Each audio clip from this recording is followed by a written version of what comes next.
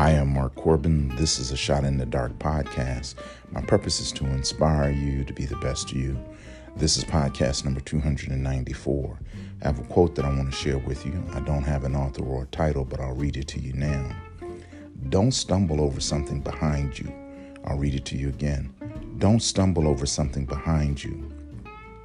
Ed would tell you to stop hustling backwards.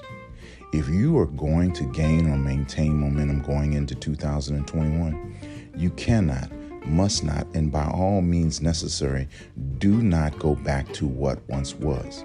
Listen, you see, was is defined as first and third person singular past of be. If you was going to be that, you would have become that. It is now time for you to become what God has intended for you to become. Listen, God's trying to tell you something, and I think you should listen. Let's add some scripture. Luke chapter 9, verse 62.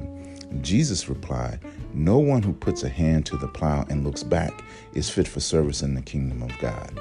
I am Mark Corbin. This is a Shot in the Dark podcast. The future's calling you.